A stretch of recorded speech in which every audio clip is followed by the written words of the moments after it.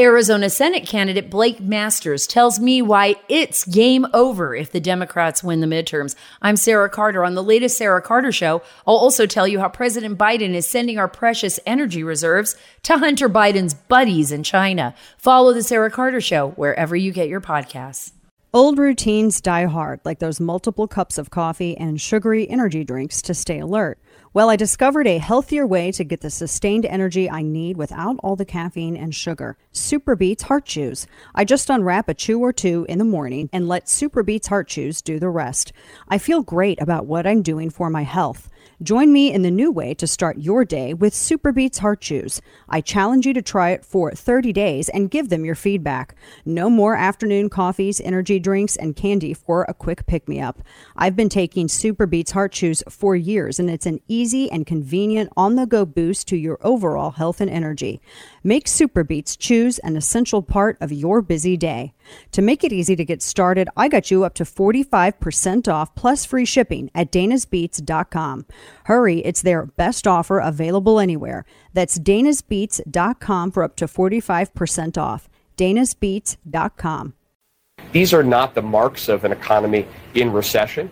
Going forward, we need to focus on making these right choices so that we can make this transition. We can bring prices down without giving up all the economic gains that we've made. And what I can tell you is two things. One, the United States is in a better position than any other country in the world right now to drive that transition and make that transition effectively.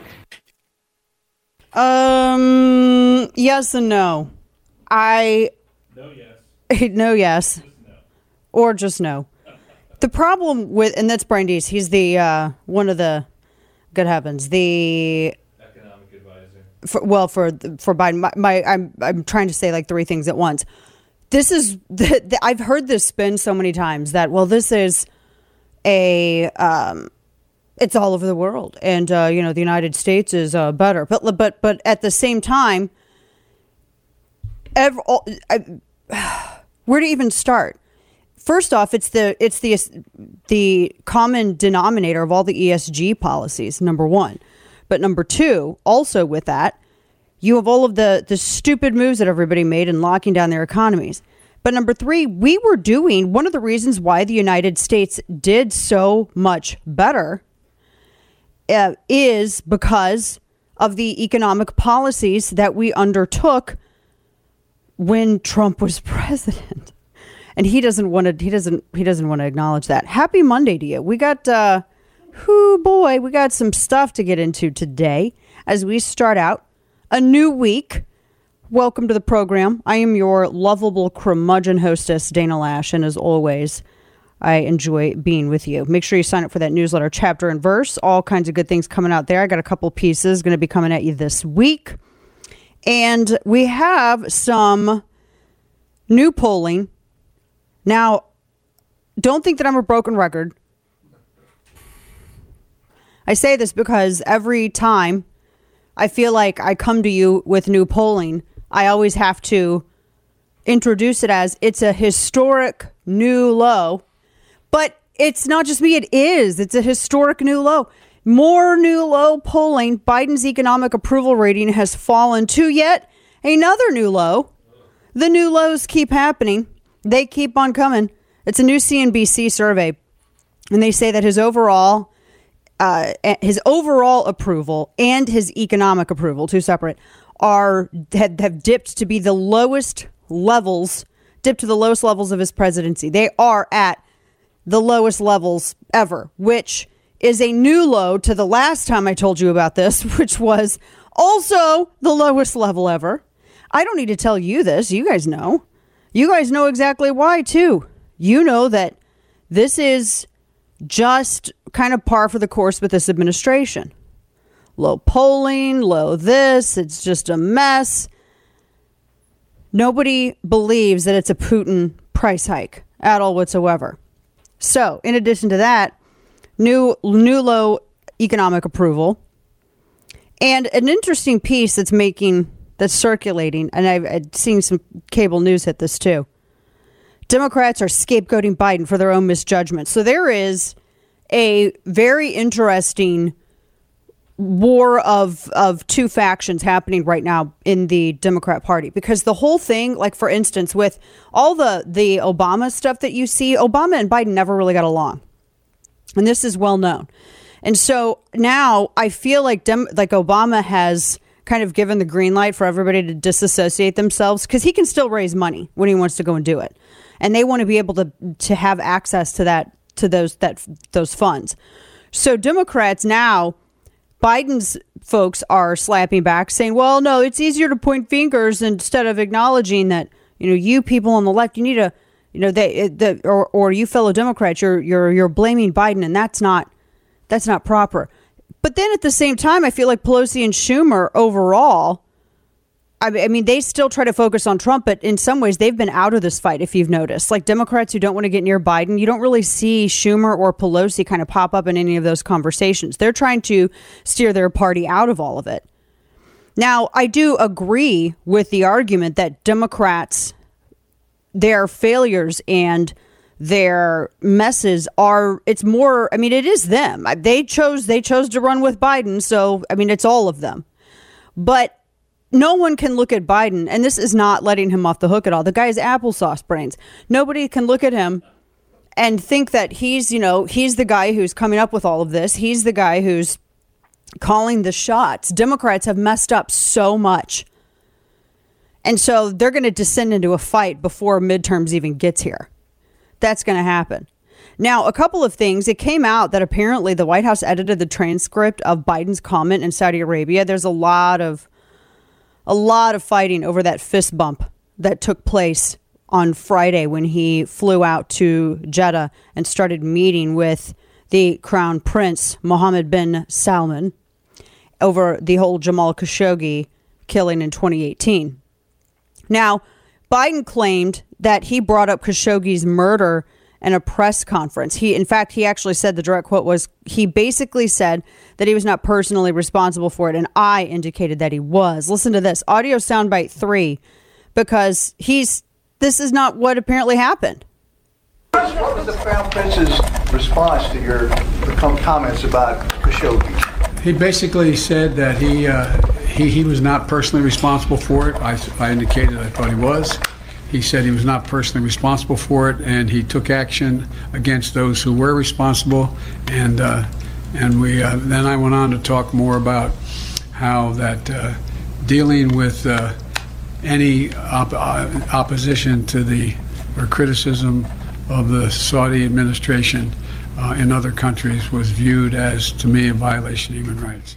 Yeah, except that's not what the transcript revealed. In fact, whatever you believe with it, apparently, and the Washington Free Beacon had this, he was asked about it. That's what he said. The transcript wrongly claims Biden said I indicated that he probably was.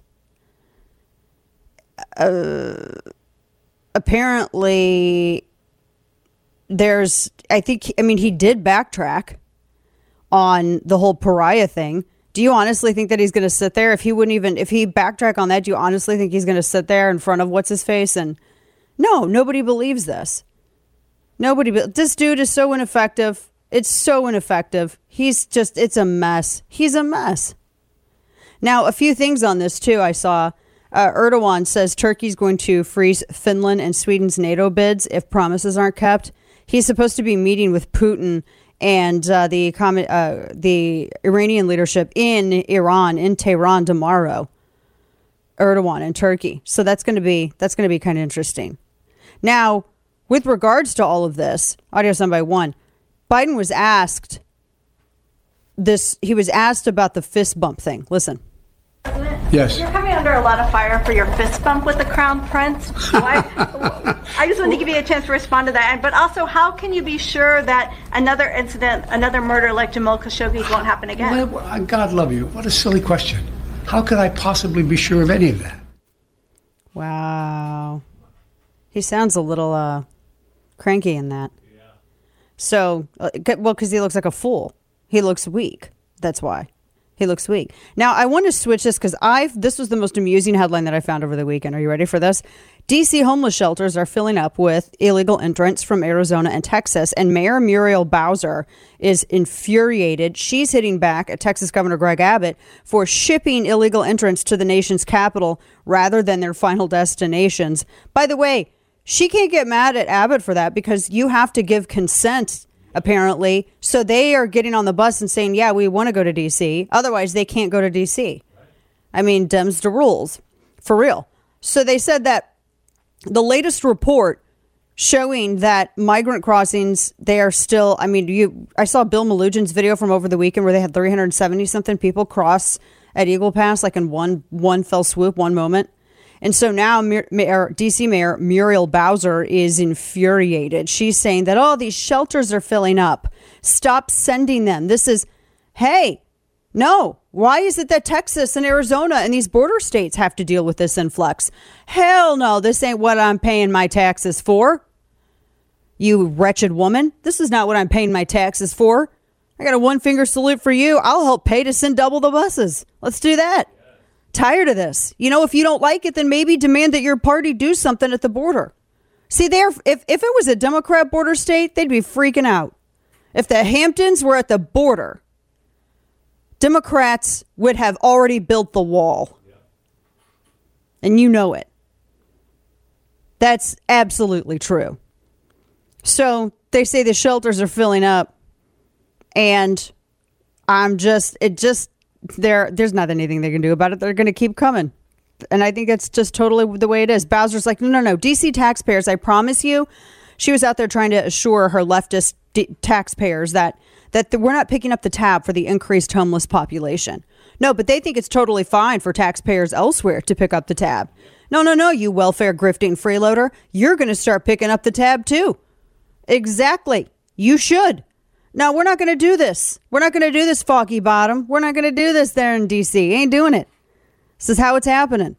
So I'm totally fine with this because so many of these states have had, how many millions and millions of dollars Texas has to pay per week for this stuff?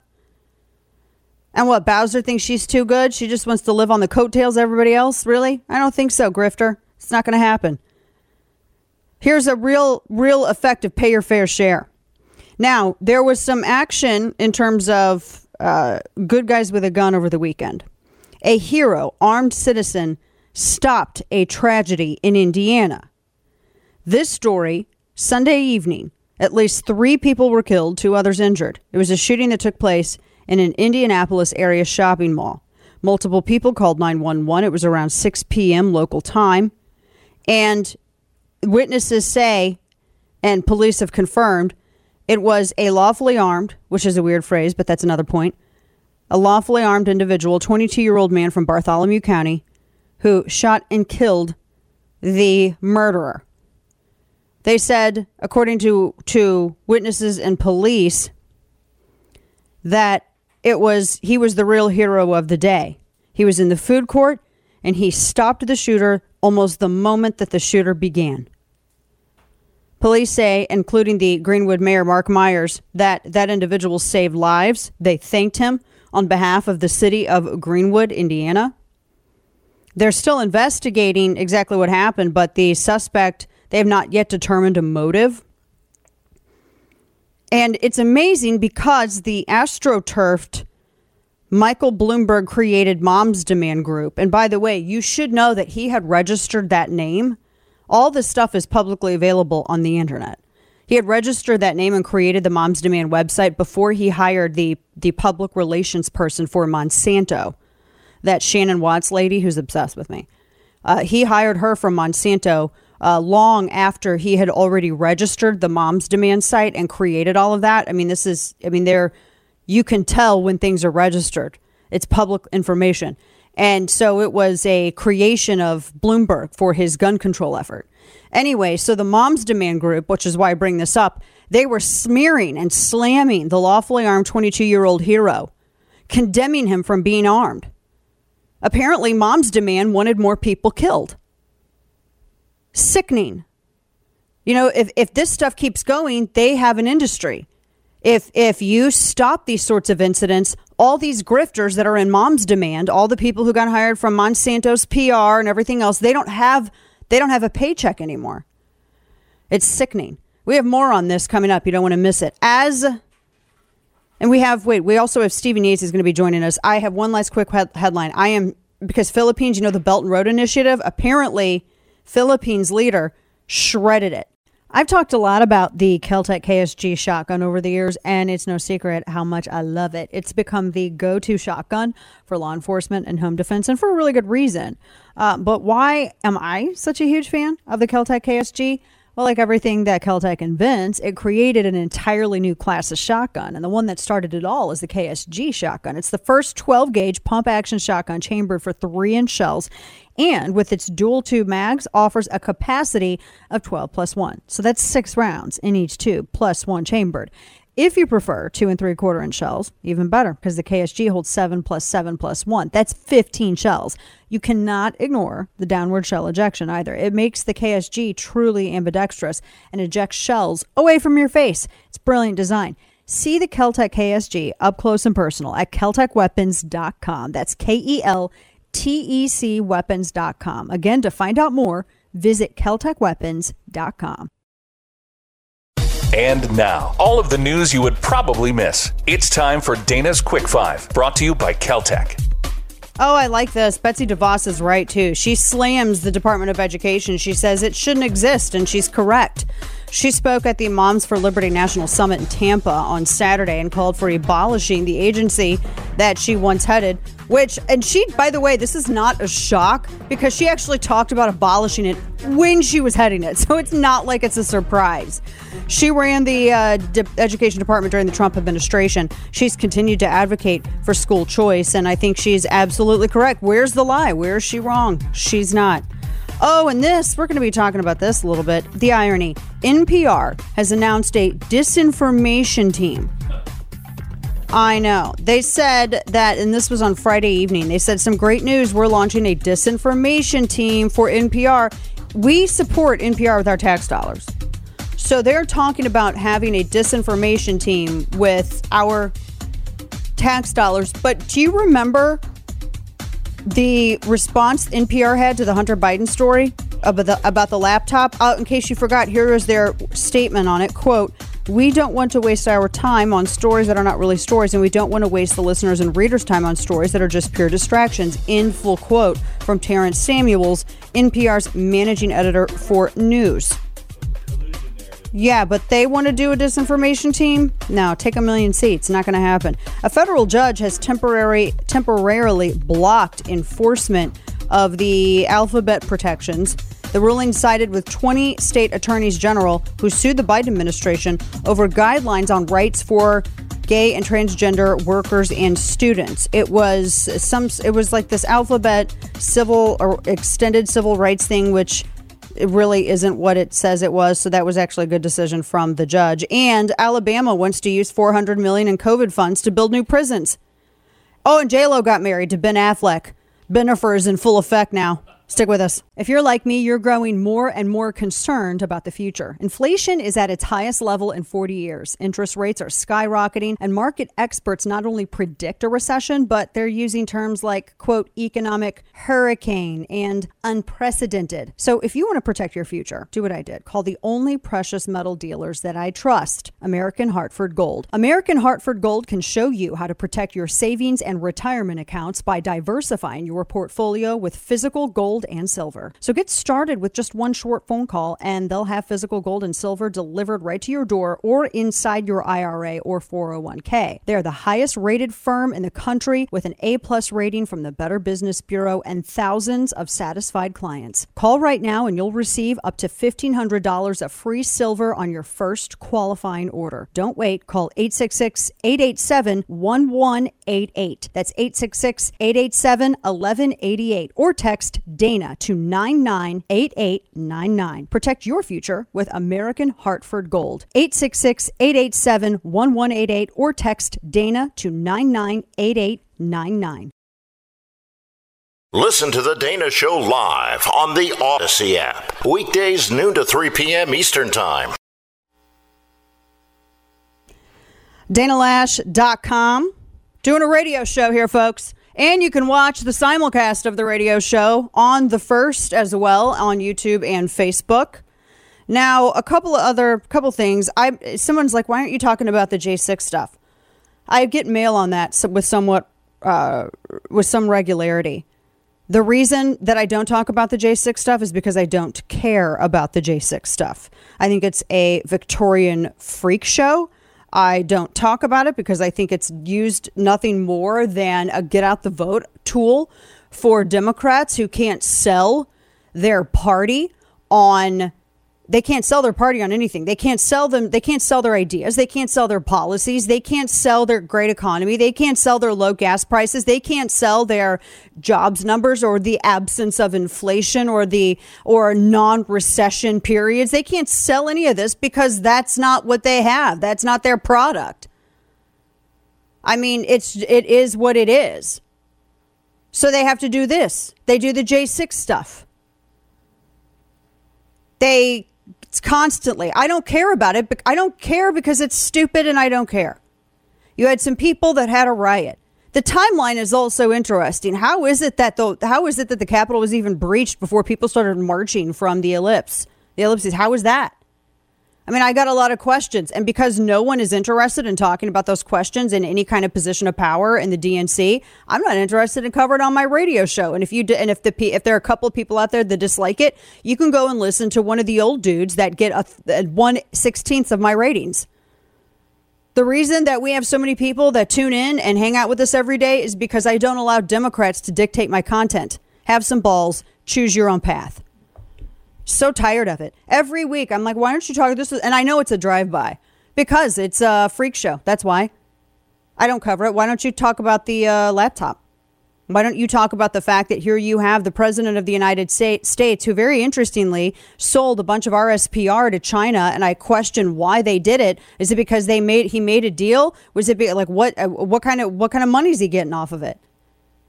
Especially when it was his own son's investment firm that is billions of dollars invested in this organization, in that Chinese company.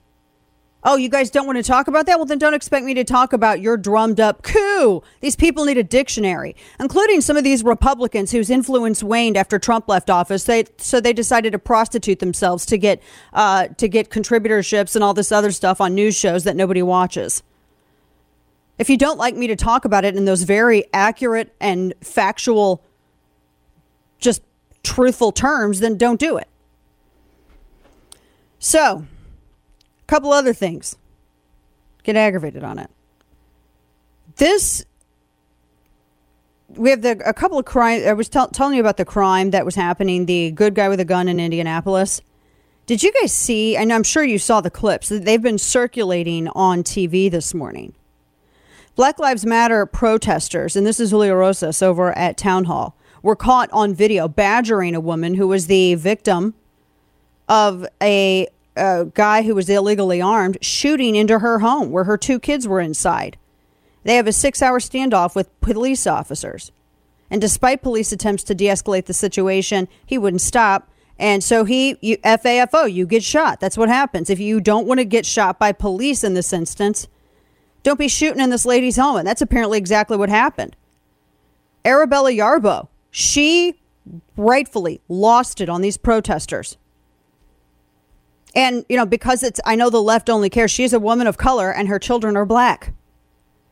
She goes, you guys are celebrating his life. She said, my children have to watch you celebrate the life of a man who tried to kill them. He legit shot into her home repeatedly while she's making dinner for her kids.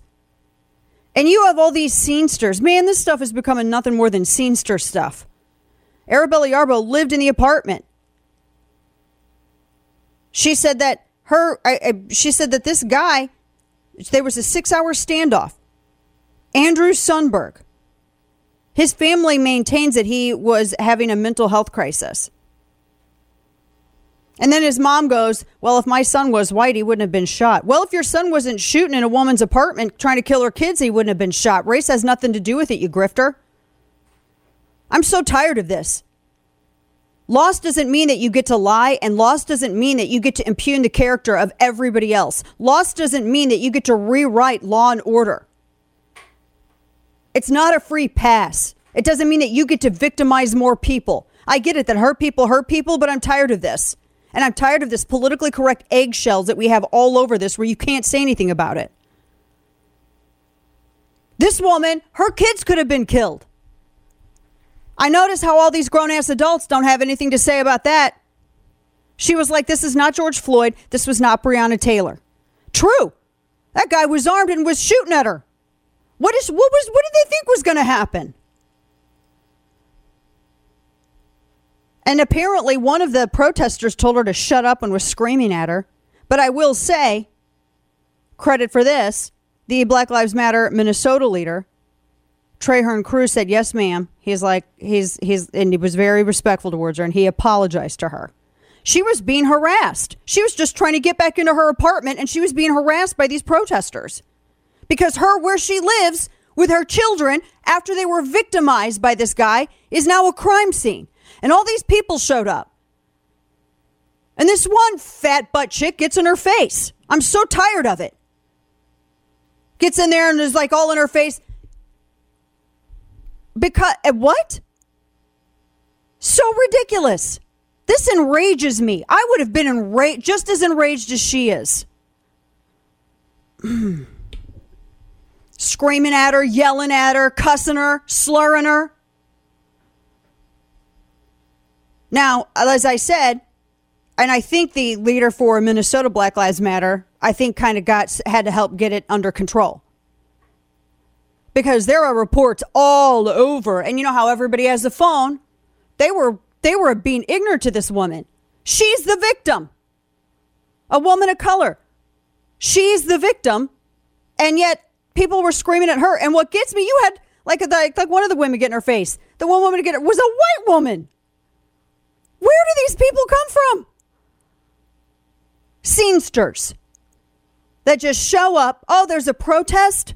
It's like PCU, come to life. There's a protest. Let me go to my trunk and get my on-the-go protest stuff.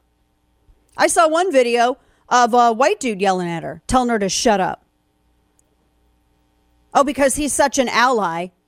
The guy who was yelling at her, such an ally, that he didn't even know that the guy who was shooting at her and was in a 6-hour standoff with police was having trouble for a long time, apparently. Don't you love how all these allies show up after someone needs help? Another woman gets in her face. Just crazy. I mean, her front door, in case anybody's got any questions, her front door was all shot up. Multiple gunshots in her door. Has a big blast in the middle of it and bullet holes all in it. Her bathroom's all busted up. There's a bullet hole in a water bottle that she's got. One of those steel or aluminum water bottles. Bullet holes in her walls. Everything. So no, this woman's got receipts. She's got mirrors broken.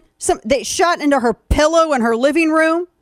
She's in the kitchen cooking dinner for her 2 kids. What if one of her kids was on that sofa? Did BLM up there to stop to ask a question about that?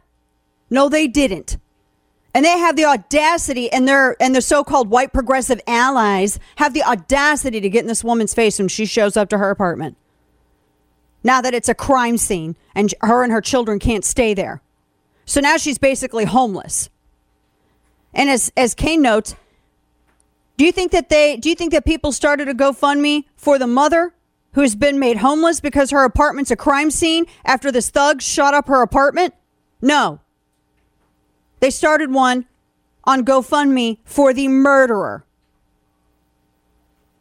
When one finally was started for the mom, no, the donations kept coming in way, way faster. For the murderer. GoFundMe allows that. But they wouldn't allow a fundraiser for Jose Alba, who defended himself against a thug criminal who is a repeat offender who tried to strong arm him, whose girlfriend stabbed him in the arm repeatedly. And then when he defended himself using lethal force, he was taken to Rikers. The girlfriend was able to walk free, though. Because apparently you can stab bodega owners in the arm, or as Jill Biden would say, Bogota owners in the arm in Manhattan. Unbelievable. And they kept that. He's got a fundraiser up. He probably could have used help before, but all those allies were too busy at the latest protest. Allyship. You got to be kidding me. There's no allies. All I see are exploiters, grifters. I don't see no allies. Where'd that money go? They ever figure out where that money went? Patrice Cullors and everybody else at BLM, they ever figure out where all those millions went aside from those real swanky houses?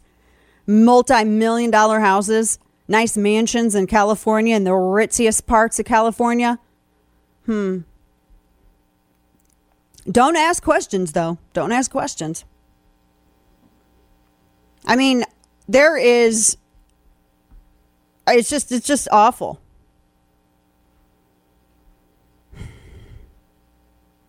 Just awful. And people wonder. They wonder why. It makes me sick that she had to get out there and scream at people.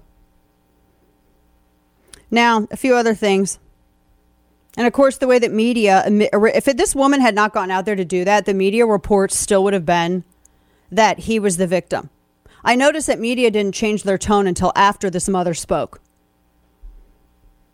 Confidence in media, this out this morning at an all-time low, 11% for TV news.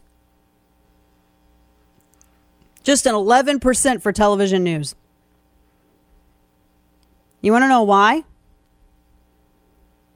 Because nobody trusts them. Audio soundbite 15. Katie Tur is getting dragged for this online, though. Listen. There was just a Gallup poll out today that shows that the trust in media, newspapers and television is hitting an all-time low. People don't trust us. They don't believe us. And it makes me wonder if this job, as I'm currently doing it, is effective, but if it's doing more harm than good. I don't have a good answer for that. I do. I have a good answer for that. Reporters could actually be reporters again. Journalists could be journalists instead of being activists. They could do that. Look at that, Kane. We were able to think of a solution. We've recently had some huge wins for truth and the American family, so it feels like the pendulum may be swinging back to a point of sense, and the center of change has to be the family, your family. There's no company doing more to help you bring your family and friends to the table than Good Ranchers. Good Ranchers delivers straight to your door and guarantees you that meat is born, raised, and harvested 100% here in the U.S. of A. You're already buying meat, so why not buy it in a way that strengthens the American farm? T-bones, burgers, ribeyes, and chicken, that's just some of what they have, and some of the best I've had. Right now, use code Dana to get $30 off your order plus free express shipping. Make gatherings at the table common again with Good Ranchers and support American agriculture. There's no company doing more to help you bring your family and friends to the table than Good Ranchers. Visit goodranchers.com/Dana to start bringing people to the table, creating change in America, and eating seriously delicious food. Right now, use code Dana to get $30 off your order plus free express shipping from goodranchers.com/Dana. Red meat, black coffee, truth-telling. The Dana Show. Sign up for that newsletter. I got a new piece coming out about the phrase vigilante safety net. We'll talk more about that next hour.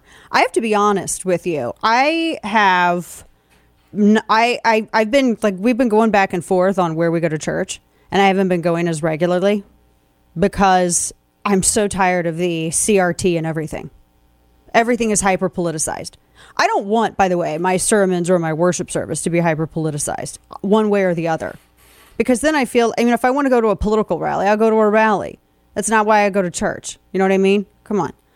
But I really get aggravated when, I was listening to a sermon, for example. It was a guest preacher who was speaking, and they were going above and beyond, talking about multicultural worship, etc. And I really dislike when people who are really wanting the mantle of shepherd get up in front of the congregation and talk about multicultural everything and believe that the way to achieving that is to denigrate one group while lifting up the other. I use this to also note how feminism screws up, because you don't empower women by denigrating men, nor do you empower one group by denigrating another group. And it was just a weird, odd sermon, and I almost left. I've never ever had that feeling to that extent like that, because it wasn't biblically based. It seemed malicious. It seemed, and this idea that, we had this big family debate about it afterward. And I get that, some pastors make mistakes and all of that stuff, but you're the shepherd. And if you want that mantle, well, you know what scripture says about the responsibilities and penalties that come with it. And I just was thinking, I am so tired of this. I am so tired, I especially do not want to hear. And I say this just to put it in context. I don't want to hear people who grew up in affluent neighborhoods in the toniest areas of California lecturing everyone else about diversity when they have no experience with it themselves. If you're trying to project what you feel are your shortcomings onto your congregation, you're falling short of the calling you say you have on your life. And I was sitting there and I actually told my husband, I don't want to go back. It's been our church since we moved here and I'm kind of done. How many of you have found that this is something you're experiencing more and more? And I have to tell you, I have also criticized people. Oh, I'm that woman in church. Yes, I know. I'm the woman Paul warned you about. I try to behave. I do. But I don't like it when I hear people get too political one way or the other. And I've said stuff to that extent. And my husband's even louder than I am, as it should be on this. But I tell you, how many of you have experience with this? I'm interested in hearing it. We have a second hour on the way. Stick with us. Old routines die hard, like those multiple cups of coffee and sugary energy drinks to stay alert. Well, I discovered a healthier way to get the sustained energy I need without all the caffeine and sugar. SuperBeets Heart Chews. I just unwrap a chew or two in the morning and let SuperBeets Heart Chews do the rest. I feel great about what I'm doing for my health. Join me in the new way to start your day with SuperBeets Heart Chews. I challenge you to try it for 30 days and give them your feedback. No more afternoon coffees, energy drinks, and candy for a quick pick-me-up. I've been taking SuperBeets Heart Chews for years, and it's an easy and convenient on-the-go boost to your overall health and energy. Make SuperBeets Chews an essential part of your busy day. To make it easy to get started, I got you up to 45% off plus free shipping at danasbeats.com. Hurry, it's their best offer available anywhere. That's danasbeats.com for up to 45% off. danasbeats.com. Well, this is a very significant issue. We have for sure called on the federal government to work across state lines to prevent people from really being tricked into getting on buses. We think they're largely asylum seekers who are going to final destinations that are not Washington, D.C. I worked with the White House to make sure that FEMA provided a grant. So this is the D.C. mayor, and she says she's mad because she says that illegal entrants who are crowding these DC homeless shelters were tricked onto the buses. Tricked. Jiminy Christmas. Welcome back to the show. Second hour. Oh, I can hear you. Somebody threw their pencil holder at their cubicle. Stop it. I heard you. Welcome back to the show. It's Monday. Dana Lash here with you, your lovable neighborhood curmudgeon. Now, were they tricked into crossing the border too? Just curious. I love the white knighting here. That's my favorite. DC's Muriel Bowser. They're tricked. They were tricked into this. Into that because they can't be because we talked. Who did we have on? Was it Dan Patrick or Ken Paxton that we had on who was explaining how no, they actually have to be. This was like a few weeks ago. It was Paxton who was saying that no, they do have to consent and they have to agree that this is where they want to go, and that's where people have been wanting to. That's what they've said. How is that being tricked?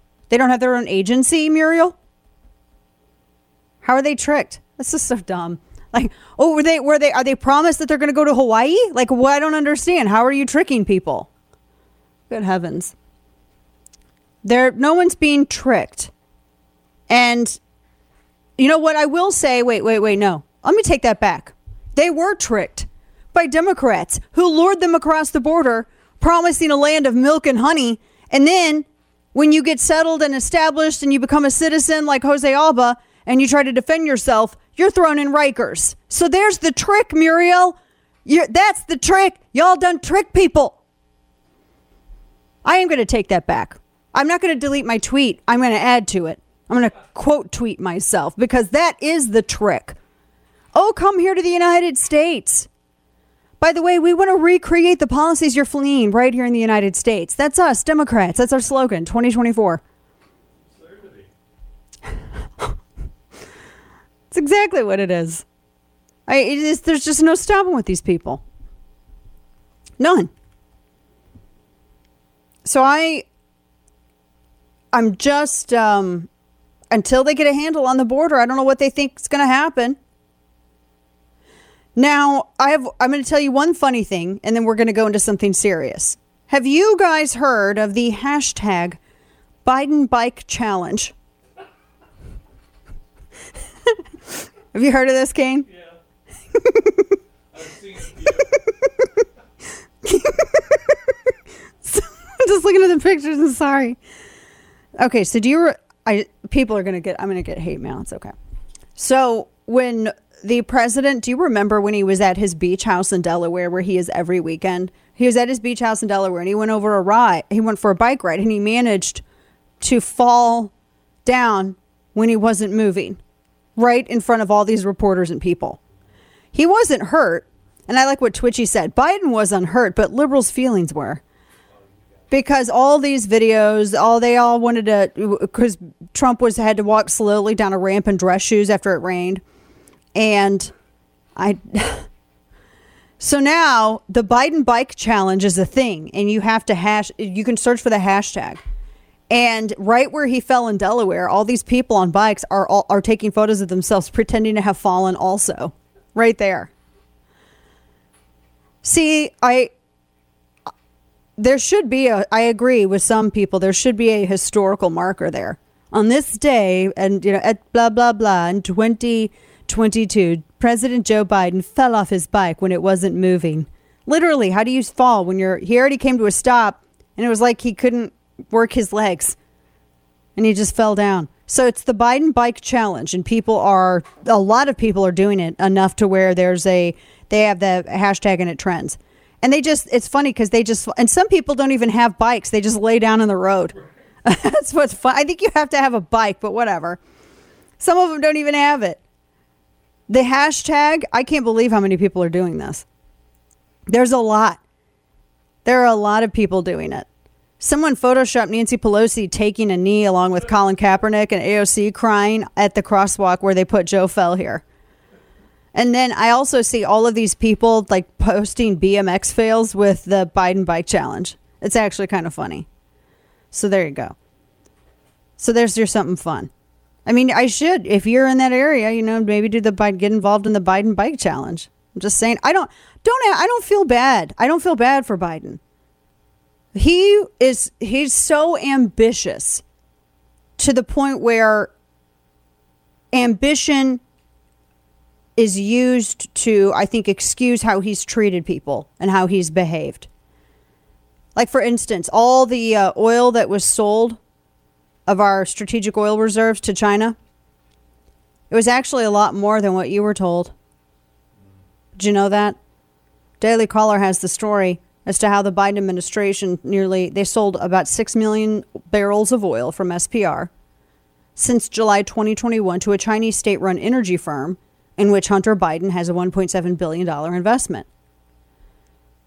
Biden's energy department auctioned off 6 million barrels to Unipec, and that's the trading division of the Beijing communist-owned Sinopec. Now, they sold the SPR to the highest bidder, and They sold, what is it? They said Department of Energy sold 4 million in the fall of 2021, 6 months before Russia invaded Ukraine. That was over 250 million. They made $250 million from the sale. And it was apparently more than we were all told.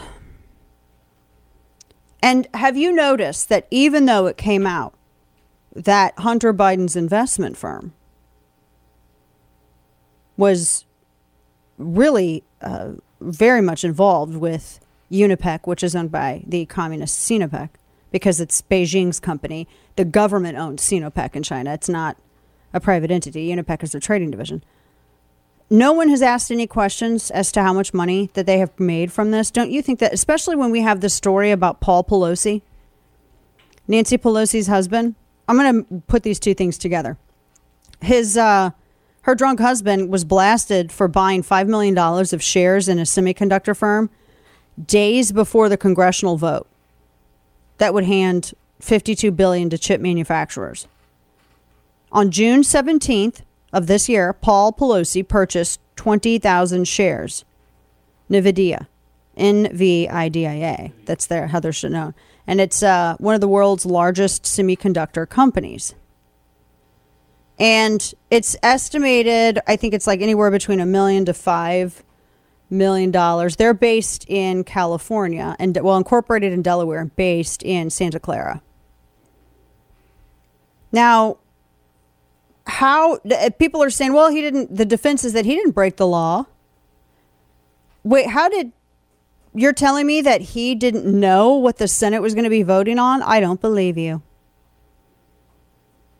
Some are asking, how did he have additional information as to how the Senate vote was going to go? The timing is very interesting. Nancy Pelosi has made a lot of money in Congress. This is insider trading. This is insider stuff. And they've gotten very rich since she has been in D.C. And she's been in D.C. for forever. She is one of the wealthiest members of Congress. They think that she is worth, $46 million? Well, over 46 million, yes. And they think that, and he has a fortune of around 135 million. But on her own, she has made over 46 million since she's been in Congress. Now, how does that happen? How do you make in Congress when you get, a couple $100,000 a year, if that? Actually, you don't. You get like 100, I can't remember what it is. 200 was the president. And you don't have really an outside job, how are you making that much money? Interesting. I mean, do you honestly think that Paul Pelosi wouldn't do that? Wouldn't act on knowledge? I mean, you think? I mean, he was arrested in May for drunk driving. And he crashed into a 48-year-old, Jesus Lopez, and hit into his Jeep. When he was a teenager, he had accidentally killed his older brother. I know that's a horrific thing, but I think bringing all of this up and reporting this stuff and his behavior and what he's done over all this period of time shows, I think, a consistent pattern of bad judgment. So I think that's why it's not beyond the realm of disbelief that he would act on insider knowledge. But not a lot of interest in this from the press, nor any interest at all whatsoever into how much money the Bidens made off of selling our SPR to China. There's a lot of conspiracy theories around that, too. I'm going to bring some of that up to Stephen Yates when we talk to him later on in the program. Now, a few other things here. This is sad. I saw this headline about the economy. Pizza night is apparently canceled. Families across the United States are revealing how inflation is forcing them to cut back on everything. Summer camp, softball tournaments, just regular takeout. And it doesn't look like we have no idea when it's going to end. And apparently pizza night is one of the big things.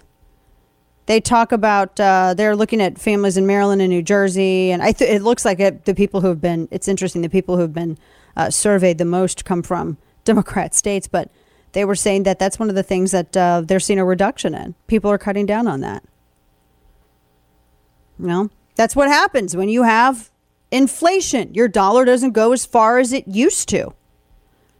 Not at all. So coming up, solar panels are apparently destroying California's landfills. And we've got wokery. I knew it was only a matter of time before the woke scolds came for ballet. We've got that, how a male was nominated for NCAA's Woman of the Year award, and Gwen Stefani's accused of cultural appropriation because people are too stupid to understand the difference between appropriation and appreciation. There is a difference. With the recent rulings from the Supreme Court, it's worth mentioning that these wins didn't happen on their own. It took the support of companies like Patriot Mobile, who've passionately fought on behalf of the unborn and your constitutional rights. Patriot Mobile is America's only Christian conservative mobile phone provider, and they've been on the front lines fighting for your values. This is why Patriot Mobile is different from every other provider out there. Inflation has made it really hard on many Americans, and thankfully, Patriot Mobile has plans for almost any budget, and they offer the same nationwide coverage as all the major carriers. So you get the same great service, plus the knowledge that your money is going to a company fighting for the sanctity of life, religious freedom, and the Second Amendment. Visit patriotmobile.com/Dana or call 972-PATRIOT. Use offer code Dana to get free activation. If you're a veteran or first responder, please let them know because they have special discounts just for you. Come join the movement and make the switch. patriotmobile.com/Dana, patriotmobile.com/Dana, or call 972-PATRIOT. And now, all of the news you would probably miss. It's time for Dana's Quick Five, brought to you by Caltech. So they say gas prices could be spiking again by Election Day. That suggests that they've gone down at all. So you're saying that there could be an increase? Because that's how I'm hearing it. There's going to be an increase? Okay. There, yeah. A federal judge has blocked I said this to you. They blocked the alphabet, the transgender, those policies. We're going to talk about what that means a little bit more in depth here shortly. This was really sad. NASCAR star stabbed to death, and the killer had to be neutralized by a SWAT team. Bobby East, 37, NASCAR driver. He was stabbed to death in California by a homeless man after a verbal altercation at a gas station. And he was stabbed in the chest. He was getting gas in his car. And the suspect, Trent Millsap, was shot to death by a SWAT team as they attempted to apprehend him. They found East lying on the ground with a fatal stab wound to the chest. They applied life-saving measures until paramedics arrived, but he did not pull through. That's that's horrific. And oh my goodness, just so sad. Also, a second police officer in Chicago took their own life. Julio Rosas has this story about how the pressure of the job, now you can measure it. Chicago police officer took his own life early Friday morning, the second officer in the same department to do so in 1 month. The name has not been released, but oh my goodness. Just our prayers are with their families. It's just the stressful job that no one wants to do, and it's understandable as to why. Top Gun Maverick has now become Paramount's highest grossing movie ever worldwide. It has reached $1.2 billion globally, $600 million domestic. And they didn't need China to do it. Oh, look at that. See, Hollywood? You didn't need China.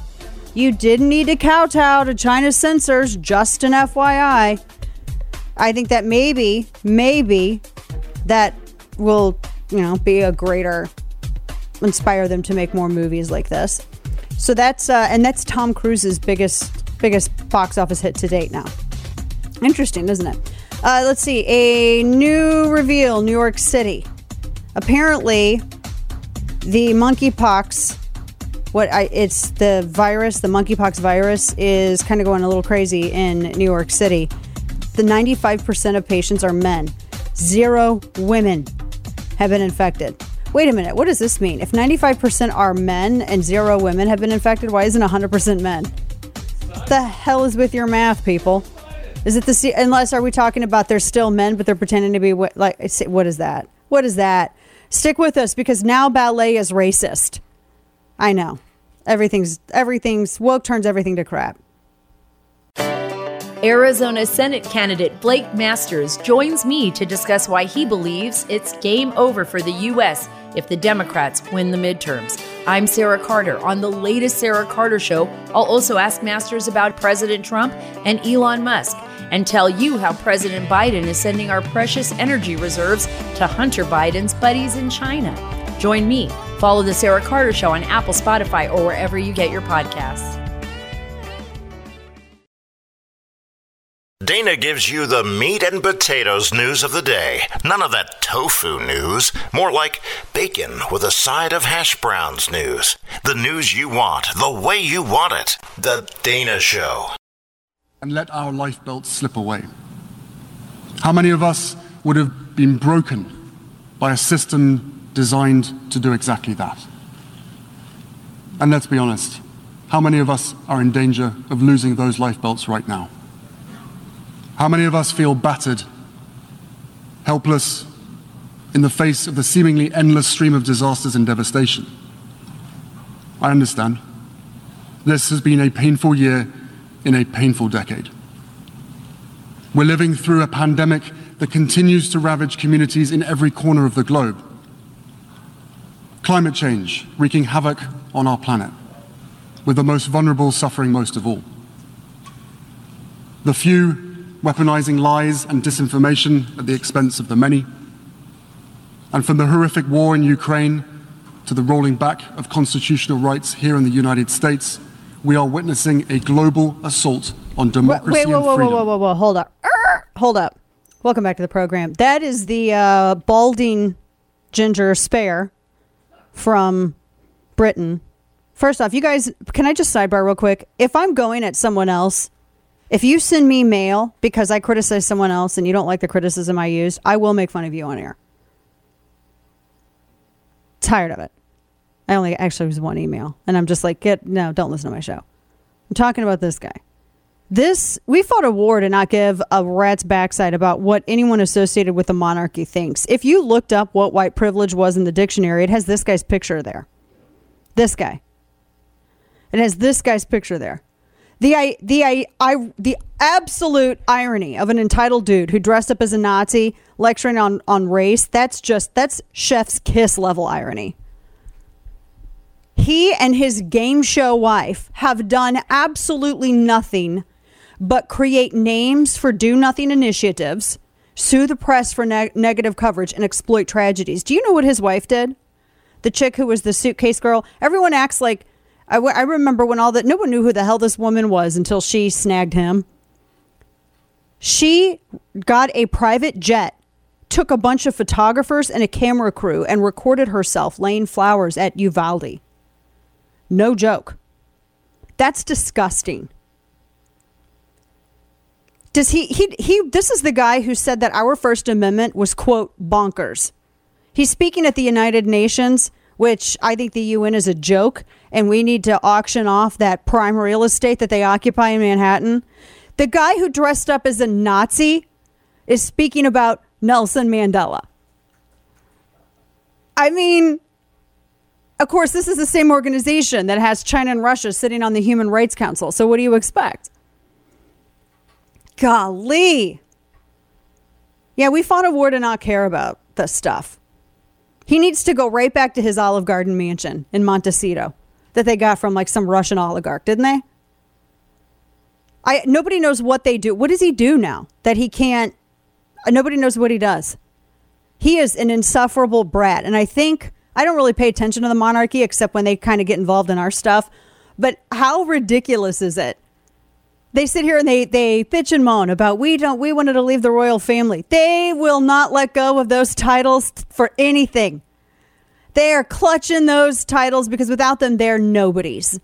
They are just nobodies living off daddy's money. That's all they are. She didn't even make enough money off her Canadian television show. And then trying to lecture about he doesn't even know what. I bet he couldn't even tell us. He couldn't even define Bill of Rights. There's no way he could even define the Bill of Rights. To have someone who calls himself a duke lecture Americans about what we do. First off, abortion's not a constitutional right. You insufferable moron. It is not a constitutional right. We don't go over there and tell you how to dress up in your Third Reich uniform. You don't come over here to the United States and tell us how we go about dealing with the laws in our republic. Grief. Grifters. I really don't know what they supposedly did a thing with Spotify, and I think that never happened. And then she can't do anything unless he's attached because she has no significance if he's not with her. So I don't know. But it's just annoying. They are the most annoying people I've ever seen. Why go back? Please, Britain, take them back. Let's go over there. They're just so cringe. So a few other things. Have you noticed, and you're going to hear this phrase even more, vigilante safety net? Have you heard this phrase before? You will if you have not yet, because it's the phrase that all the gun groups, the anti-gun groups, the anti-self-defense groups are using. So the Brady group, their president, they're going after the whole good guy with a gun phrase. And they said, this Chris Brown, president of the Brady Group, says, let me be clear. If more guns made us safer, America would be the safest country in the world. We need sensible gun laws, not vigilante safety nets. And she's exploiting the Greenwood Mall, where a good guy with a gun stopped a tragedy. First off, you ignore the variable of evil.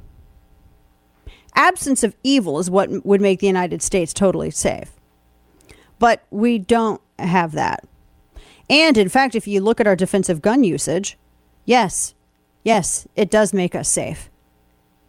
Vigilante safety nets, this is how they try to criminalize and attack people who defend themselves.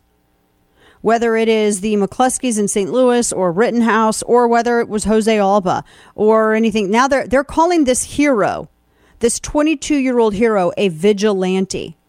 And interesting, this was the exact same phrase that the Bloomberg AstroTurfed Moms Demand was using. They used the phrase vigilante safety group. It's interesting. They're all using this stuff. Verbatim. So the talking points have gone out.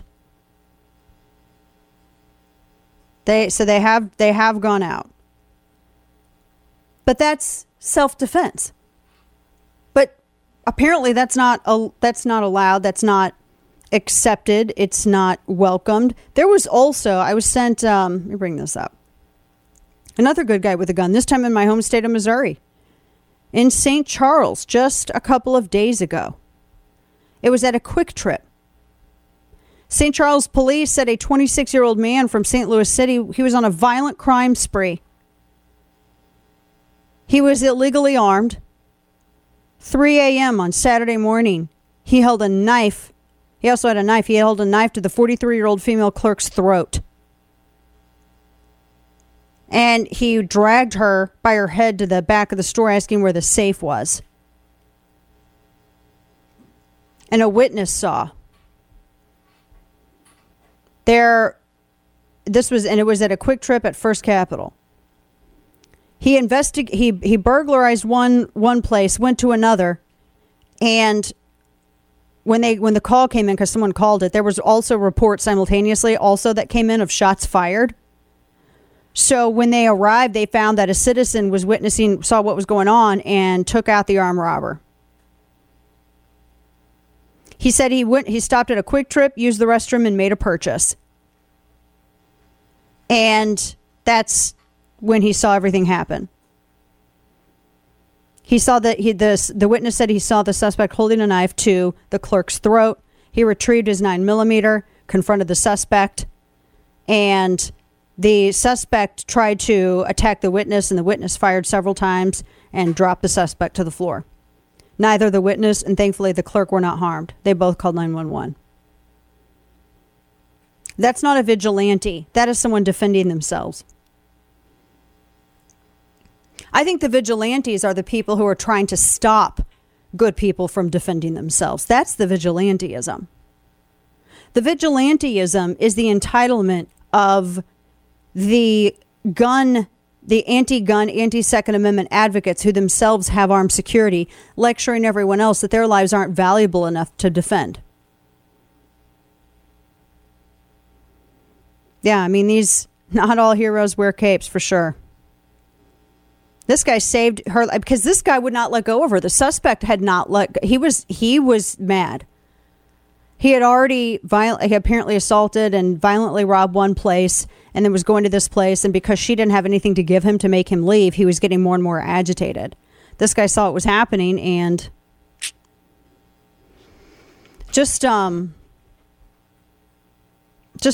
yeah. And Kane, you made a really good point. How are you a vigilante if you are responding to something that comes to you? Thank you. You're not going out and seeking this. You are merely responding to something right there by you. That's not vigilanteism. Shame on these people who hide behind their hired security while demanding that all of you become statistics. Just insane. But there is this huge effort to try to redefine simply defending oneself as vigilanteism. All right, so ballet is racist now. I knew this was coming. I was just waiting. I'm also waiting to see when they're going to go after the French language and Spanish language, because of the gendered language, so to speak. This story's kind of nuts. So this whole issue, I knew it was. This comes by way of the Telegraph. So this isn't a British. It's starting in Britain. Ballet has been dropped from auditions at a leading dance school as staff say it's rooted in white European ideas. The Northern School of Contemporary Dance, which aims to be a progressive institution, has reviewed the elitist art form as part of a diversity drive that's seen the introduction of new policies relating to gender and race. Ballet has been ditched as the requirement for school entry auditions because of its contentious nature, with teaching staff explaining that the traditional mode of dance comes with the baggage of, quote, white European ideas. They say that the centuries-old art form was seen as being a barrier to inclusion because of the exclusionary financial burden of taking classes and the idealization of certain body shapes, etc., etc., etc. Now, I studied classically. I did classical ballet. I was trained in classical ballet for 17 years. You guys know who the prime ballerina is at American Ballet Theater? She's got all these amazing contracts now. She's quite good. Her name's Misty Copeland. And that's just at American Ballet Theater. She's black. I'm just curious as to, what about Maria Tallchief? Has anyone ever heard of her? Back in the 1920s, actually not really 1920s, probably in the early 1900s, she was the first Native American she was the first person of color who was a prima ballerina. She revolutionized ballet. And I just feel like the people who make these arguments ignore. First off, why would you just drop it instead of trying to diversify it? That's the one big question that I have. If you think ballet is racist, which it's not, I mean, again, I studied ballet for 17 years. And I studied in many cities. And it is absolutely not, especially, I mean, from my experience in whether it's in Chicago or St. Louis or where else, no, there are a lot of ballerinas of color. And it's just a white, progressive, socialist response to insist otherwise. Made from, it's really I think, a showcase of ignorance. But the bigger question is, if you think that it is, quote unquote, too white, why would you then further exclude people of color from it by refusing to introduce it to them and encourage them to get involved? I mean, this British school just dropped it entirely from their curriculum. Why would you do that? You're actually doing more to exclude people of color than had you just encouraged people of color, since you think it's all white, to get involved. How does that serve anybody? These people are so dumb. We got Florida Man on the way. It's his life mission to make bad decisions. It's time for Florida Man. First off, Kane, before I do anything else, I need you guys to look at this picture of this woman. Is that a woman? Oh. See? Oh. Dude, right? Right? Okay, so WFLA, St. Petersburg, Florida. A woman was arrested over the weekend after she is said to have thrown a can of beans at an older man and an egg, say police. Her name is Lynn Bidianatis, 54.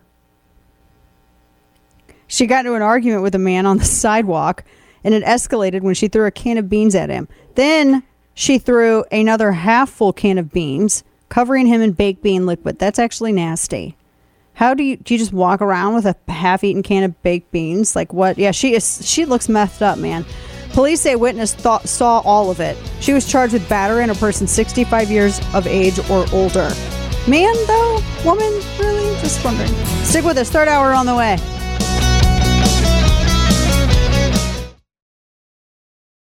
Why you're all so surprised the way I react. No one's ever wondered that I mean what I say. The question is, I sometimes say all that I mean. These are not the marks of an... What did he say? That says what I mean, things I said? Yeah. Woo! That was our president, by the way. Welcome back to the program. Dana Lash here. It's a weird news day because it's kind of like a slow news day, but at the same time, there's a bunch of weird stuff that I just saw this right now. This effort from the Navy, which I'm gonna write a whole other piece about this. I'm actually reading it right now. Pilot program on research development of plant-based protein for the Navy. No thanks. Next, they want everybody eating bugs. Isn't this what the commies did in Beijing? Yeah. They had like plant-based this stuff. They want you to live in tiny houses and eat bugs. It's what they want you to do. Apparently. Just no thanks. This and just like I said, a bunch of just weird stuff. Like we have, like, for instance, this is not going to be a surprise to you if you've been paying attention. The Afghan economy has crumbled. Who saw that coming? Who knew? Since Taliban took it over. Yeah. Biden did that. And then there was the awkward gaffe, speaking of Biden, that he made when he was talking about the selfishness of American troops.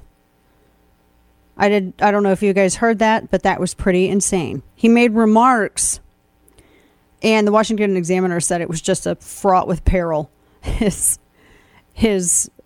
whole trip. He had said, quote, for the first time since 9/11, first time since 9/11, American president visiting this region without troops being engaged in combat. He said, in the region, will always honor the bravery and selflessness of the sacrifices of the Americans. Oh my gosh. This was like, play that, because this was, what was it? Wait. What was it that he was in Israel when he was, and he messed up a word involving the Holocaust? Yeah, he said instead of the horror of the Holocaust, he called it the honor. Oh my gosh, that's right. Oh man, play this one. Oh, this is so bad. We'll always honor the bravery and selflessness and sacrifices of the Americans who served. Jeez, you guys, really? Oh my gosh. He's reading it. Yeah. He's reading it. Well, It's on a teleprompter. How do you get it wrong? Have you seen what Jill Biden, his wife, has said about him? She's lamenting all of the crises that he's had to deal with. She told CNN, this is per CNN. She told a crowd at a private Democratic National Committee fundraiser, quote, he, the president, had so many hopes and plans for things he wanted to do, but every time he turned around, he had to address the problems of the moment. He's just had so many things thrown his way. That was the job. That's your job. Your job as president. You deal with this stuff. I don't know how this is a shock to them. They wanted this job. They got this job. She blamed the Republicans for her husband not being able to pass what he wanted. Except it wasn't really Republicans. It was Joe Manchin of West Virginia. They wanted to use budget reconciliation to pass his major disastrous economic bill, the Build Back Better. They wanted to pass that with just a simple majority, and Manchin said, no, he's not a Democrat last I checked, or a Republican last I checked. He's a Democrat. But she's upset because he's had so many things came thrown his way. It's really cruel.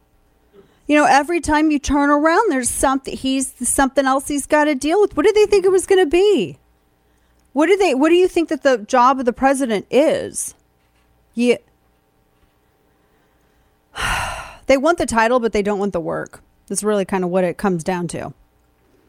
He's had so many things just thrown his way. It's so mean. His hopes, and he had so many hopes. Did he? Did he though?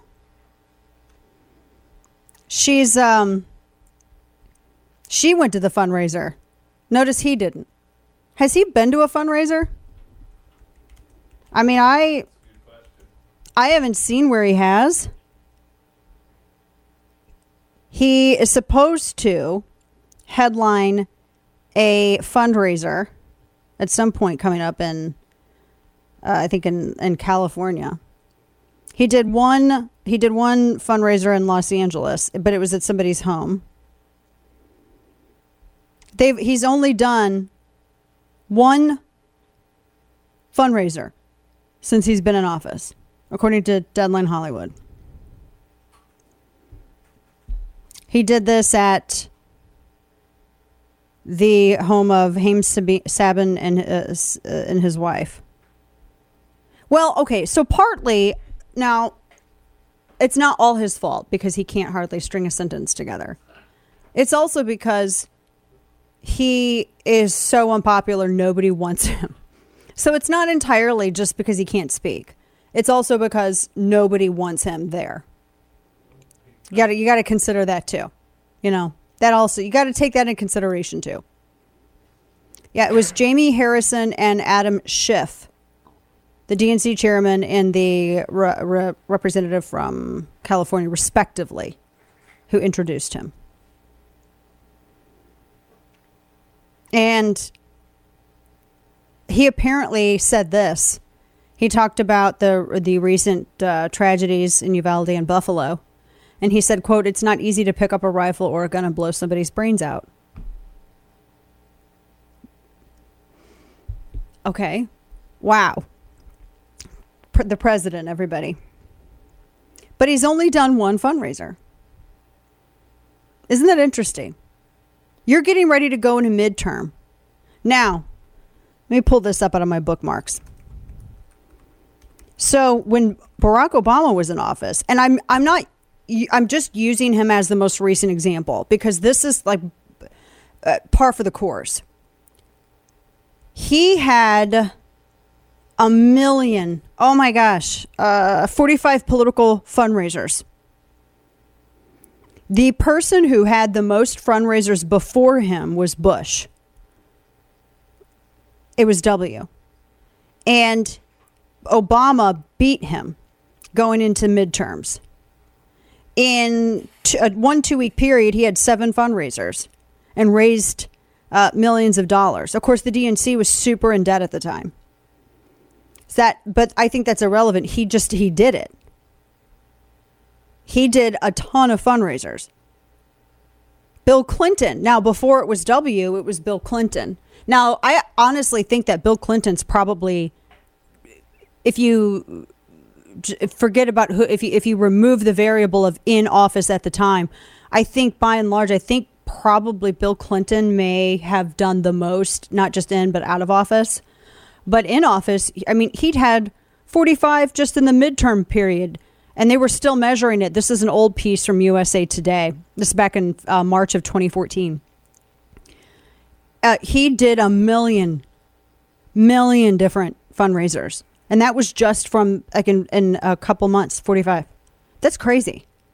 That is an insane amount. Biden's done one since he's been in office.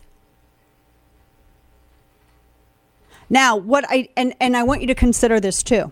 This is where it gets really interesting. So, when Barack Obama this was his second term. So, and this typically happens. Biden is in a way worse position. It typically happens. It wasn't really like this with W, which is why W had the record for fundraising. And really with Clinton too. But Obama was really, really unpopular going into the midterms of his final year and his final term in office. And yet he was still, which is what this was measuring, doing that many fundraisers. There were people who did not want Obama coming, and Claire McCaskill was one of them. And I wrote about it at the time. And I asked her a question at a press event, and she yelled at me. I asked her a question about it. She, because I didn't like her, accused me of being like a paid consultant. I've never, ever worked as a paid consultant for a politician. Ever. But she accused everybody who did not support her of being a paid consultant for somebody or other. And that was when I was just, I think Kane, just in St. Louis or maybe Indianapolis too, on air. But she did not want Obama coming in to do her campaign. This is when she was running for Senate again. She did not want Obama there. And there were a couple of other reps who did not want Obama there from pretty blue districts. He was just unpopular for a number of reasons. But he would still do like DNC fundraisers. If he didn't go out and fundraise for a politician, he would go out and whether it was the DNC or a PAC, he would do that. Biden doesn't do any of that. One, since he has been in office, he has done one fundraiser. I don't know, man. If that to me is more of a signal about his both health and unpopularity than anything else you could bring up, even more so than his gaffes, don't you think? How unusual, Kane. I don't remember anybody not, especially when you see how the trouble the Democrats are in the House. It would be so easy for him to pop into some of these House districts, but he won't. He only goes to Delaware. What was the one just recently? Was that Ohio where there were scheduling conflicts from all the Democrats locally in the state where they couldn't show up? Yep. Because, nobody wants Biden, to represent them. They want to separate themselves from Biden is exactly what's happening. And Kamala Harris, too. She's only done a couple of fundraisers in L.A. She did one, I think, in upstate, or one in New York, I think, maybe. And that's been it. She's only done like a little handful of them. She has done more than he's done. I just find that so bizarre because he's supposed to be, he's the party leader. And that to me tells you so much. Now, what's going to happen is after all of this, at some point, I guarantee you somebody's going to say, well, Biden didn't go and fundraise with these candidates and that's why they lost. That after midterms, if he insists on flirting with the idea of running again, they're going to use this to beat him, to beat with it. Democrats are going to use this to go at him. Oh my gosh. It's just kind of unbelievable. We have coming up, my friend Stephen Yates is going to be joining us. And there was a really interesting headline I found because China was trying to implement its Belt and Road Initiative in the Philippines. And their leader just basically said to go pound sand. So we're going to talk about that. And now, all of the news you would probably miss. It's time for Dana's Quick Five, brought to you by Caltech. You guys know how I'm such a huge fan of, I think, what is one of the finest cinematic masterpieces that has ever been burned to celluloid. And that is, of course, the Godfather series. Now, you can apparently, on Airbnb, you can rent the Corleone Godfather estate. Vito Corleone's mansion is up for rent on Airbnb, Staten Island home. And it served as the stately English Tudor home of Vito Corleone. And it's, wow. I mean, it's 6,248 square foot. And you have a saltwater pool, blah, blah, blah. $50 and well, no, wait a minute, Kane. It says from August 1st to 31st, it's $50 a night. Yeah, so just that month only. I don't know what it is regularly after that, but right then it's does somebody live there now? I don't even know. It's weird. It's in this affluent neighborhood, and I don't know how to say that name. Anyway, so there you go. If that's something that, if you're an obsessive freak like me and you think that movie's awesome, that might be right up. That might be your jam. Also, let's see here. We're talking about how confidence in media was at an all-time low. I got a couple of other headlines we're going to get into on that. Additionally, we've talked about this issue too. A trans woman, a man who appropriated the female sex, impregnated 2 inmates. He was finally removed from the New Jersey women's prison. So it's a guy who was literally incarcerated with women in New Jersey. And they placed this dude in here because he said he identified as a woman, and it didn't work out so well. So 2 chicks got pregnant, and we could have all told you that was going to happen. And let's see, Kamala's word salad chef speechwriter quits. I am just as shocked as you are in not knowing that she had a speechwriter. Stephen Yates joins us next. Your one-stop shop for the information you need to fight back. If you're going to have to learn stuff, you might as well enjoy it. The Dana Show. DanaLash.com. You can go and sign up for the newsletter as well. I was telling you about this headline that I'm very excited about. Before we get into it, let's bring in our friend Stephen Yates at YatesComs on Twitter, senior fellow at American First Policy Institute, and he is the chair of the China Policy Initiative. Stephen, good to see you. I'm going to go right into it because I'm very excited about this. Philippines' new leader, Ferdinand Marcos Jr., tears up $5 billion railways deal with China, Belt and Road, after Beijing failed to put up the money. Manila is reported to have ended this transport deal after Beijing failed to act on funding requests. That's a direct quote, apparently, from their media on this. They said the new president is going to seek cash from other nations. 3 major railway projects are now almost $5 billion short. Investors are needed. But Beijing insists, no, the China-Philippines cooperation over railways will continue. Doesn't seem like it. Tell us about this. Well, it's just friendly, neighborly relations. And you just need to understand that the Chinese mean well. They're just, they're out there to help you out, either to trap you in debt and destroy your country like Sri Lanka, or to promise some big things like railways. No one uses railways, especially in crowded cities and getting around rural countryside areas. So this is just a perfect example of learning what a real reliable partner is. And it turns out that Beijing isn't one of those. Yeah, it just amazes me that they would why did they let this drop? Yeah, well, it is crazy because, China is having a harder time economically than is widely advertised. Apparently. But they're not this cash strapped. And so clearly it's just a matter of allocating priorities. And right now they'd rather spend their money on threatening war against Taiwan and claiming wide swaths of the South China Sea and other kinds of fun things, even including helping the Russians militarily with their invasion of Ukraine. These things cost money, so the Philippines is just going to have to wait. Yeah, and we're talking with Stephen Yates because it doesn't, it seems like China still thinks the relationship is ongoing, but how certain is it that they are done, that under Philippines' new leader, Ferdinand Marcos Jr., that they are finished with this and not going back? Well, it's a very heartening line of reasoning by the new leader. Unfortunately, for some of us who've lived with decades of interaction with the Philippines, it's a little bit of a now you see it, now you don't kind of relationship, whether you're an ally or not an ally. Some things can work fantastic until they don't.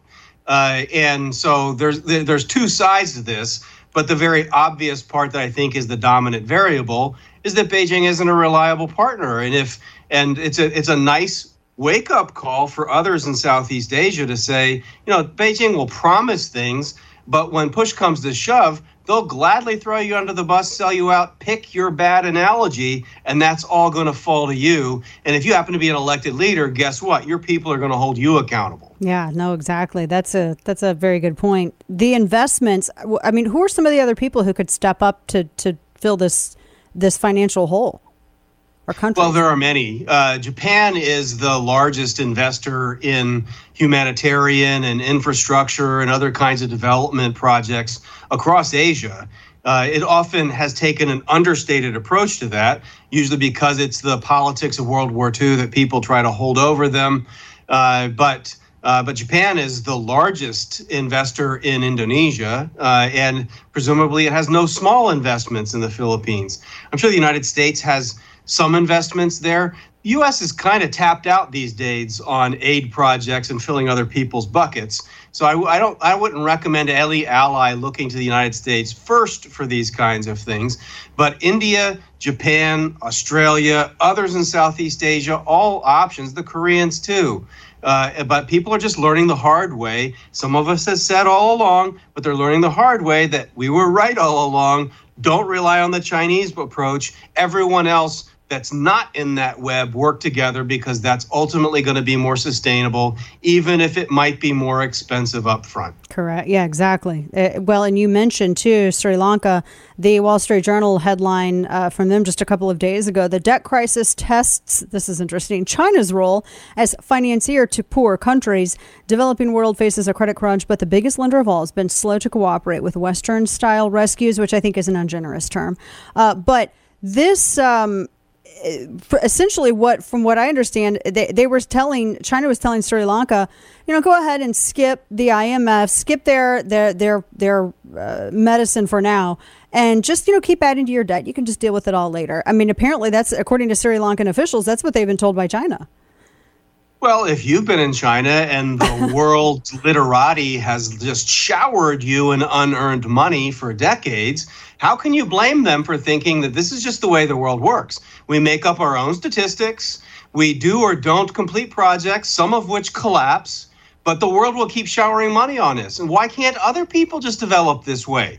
And so, we can't completely blame the Chinese for having been on international globalist welfare for 3 decades, that they don't quite understand markets or responsibility. And shame on anyone who thought that they were going to uphold any kind of principles of reform and accountability. They don't practice it themselves. How in the world do we expect that their involvement is going to do anything like what the IMF programs say they aim to do? Exactly. It seems like their Belt and Road Initiative is taking some hits.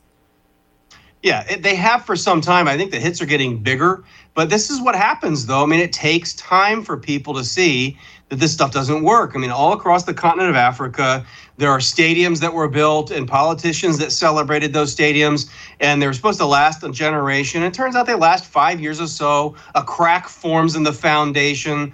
A road or a bridge is built. It's compromised. They don't get the jobs from the projects. People just have to learn from sad experience. But I think that the chickens are coming home to roost a bit on this. And China has its own problems. They have their own mega developments that are financially and physically collapsing these days. Exactly. We're talking with Stephen Yates, who also worked in the Bush White House. He was advising the former VP Dick Cheney on foreign policy issues. I want to switch gears and ask you, before we let you go, of course, about the president's trip, first to Israel, then to Saudi Arabia. Honestly, the only thing that I see reported about his trip was gaffes.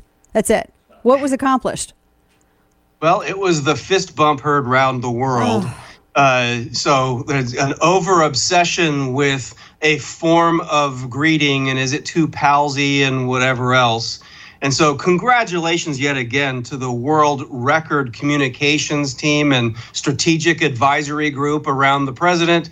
It was a great, great decision that they made to postpone this trip so they could have an extra month to get everything right.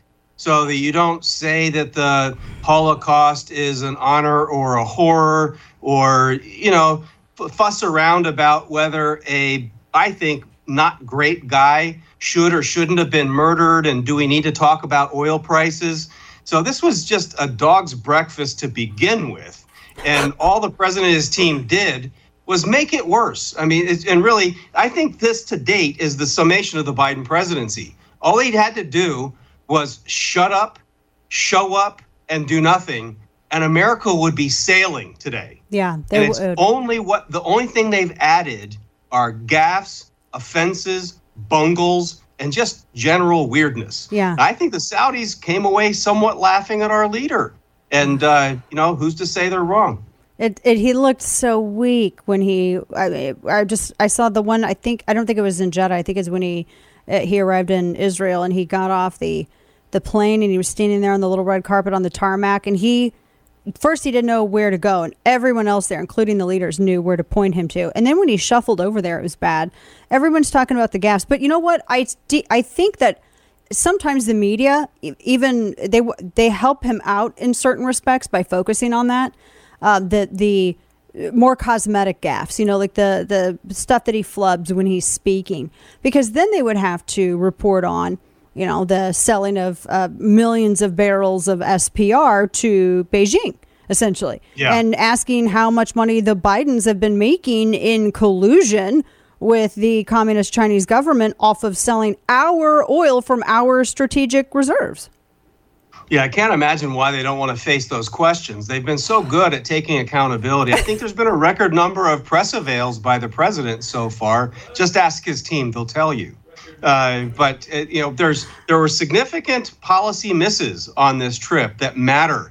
How to deal with Iran in its current state is a serious issue for all of our allies in that region and beyond. It was a major, major issue in dealing with our ally Israel. It was a major issue in dealing with the Saudis and the Gulf Coast allies that have been sort of a ballast, where they're stepping forward and dealing with a bit more of their security. And they are the ones that feel like they're first in line at risk from extremism and terrorism from Iran.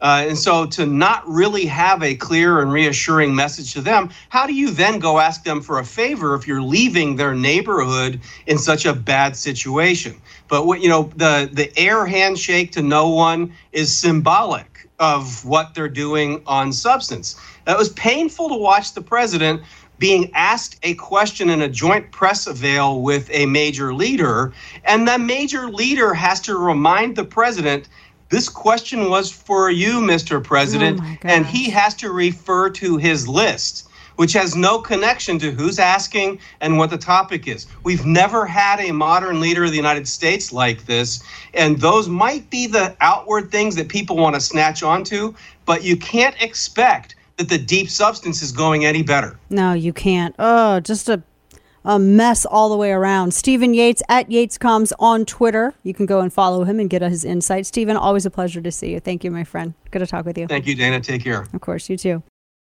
Listen to The Dana Show live on the Odyssey app. Weekdays noon to 3 p.m. Eastern Time. Let's just bring you some breaking news now. Sky News understands the RAF has halted flights in and out of RAF Brize Norton because the runway has melted in this extreme weather. Now, Brize Norton is in Oxfordshire. It's the largest RAF base in the country. And another source has been telling Sky News this afternoon that contingency plans have been implemented to ensure that there is no impact on any military operation. Wow. It's so hot in Britain, Kane, that their runway literally melted. What is hot for them? Yeah, what it is now. Anything in 100 degrees is unseasonably hot for them. Dude, it's 104 right now. I know. It's been 104 like every day for the last, I can't tell. I forgot what rain looked like. It'll be a high of like 109 this week. Is rain when the sky cries? Is that what it is? I don't know what rain. When's the last time we had rain? I guess the last time God was disappointed in Biden. You're so mean. What did you say that we're going to have rain? Did we're you say not. that? No, we're No, I we're- thought you said you. Oh, my gosh. We haven't had rain in literally weeks here in Texas, at least our part of Texas, and it's supposed to be a high of 109 this week. That can stop it. It can stop. I'm looking at the weather right now. 108 today, 110 tomorrow, 108 Wednesday, 101 Thursday. It's going to be a cool 101. 106 again next Tuesday.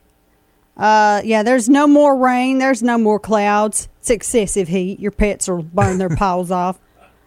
I can't believe also that I have to, people have to be reminded, don't let your pets, burn their paws off on asphalt, okay? There's a reason why asphalt has, an A and an S in it, because it's a jerk material. It's a horrible material, and it's hot. Oh, my gosh. There's no rain for forever. When it shows you your location, mine's all covered in red. Literally. The UV is 11 extreme. Oh, my gosh. Hey, guess what? We have a whole 7 mile per hour wind. Spinal Tap UV. Real feel is 107. Oh, my gosh. There's no humidity. There's a question mark for humidity because the weather doesn't even know what it is anymore. Right. They're like, humidity. What's that? Golly. I'm having to coat myself in Vaseline basically just to not dry out like SpongeBob in Sandy's Dome. Good heavens. This is craziness. It's craziness, Gain. And it's going to, and poor little Steve. Steve, what's the temperature in, where you are in D.C.? And you have no AC, do you? They had a snafu. They have rain and possible tornadoes coming their way. Yeah. They had a snafu, and so he ended up losing his AC. So everybody keep cool in Texas. It is summer, but it's just hot. We always talk about the weather like it's never been this hot before. All right, Kane Today and Stupidity. All right, it's Biden's economic advisor, which may explain some of the problems with the economy. This is Brian Deese on how we're in a better place than any other country in the world. These are not the marks of an economy in recession. Going forward, Yes, it is. we need to focus on making these right choices so that we can make this transition. We can bring prices down without giving up all the economic gains that we've made. And what I can tell you is two things. One, the United States is in a better position than any other country. No, we're not. Yeah, that does it. Yeah, there you go. I'll be on Jesse Waters' program tonight in the 6 p.m. Central Hour. Have a great night, folks. Back with you tomorrow.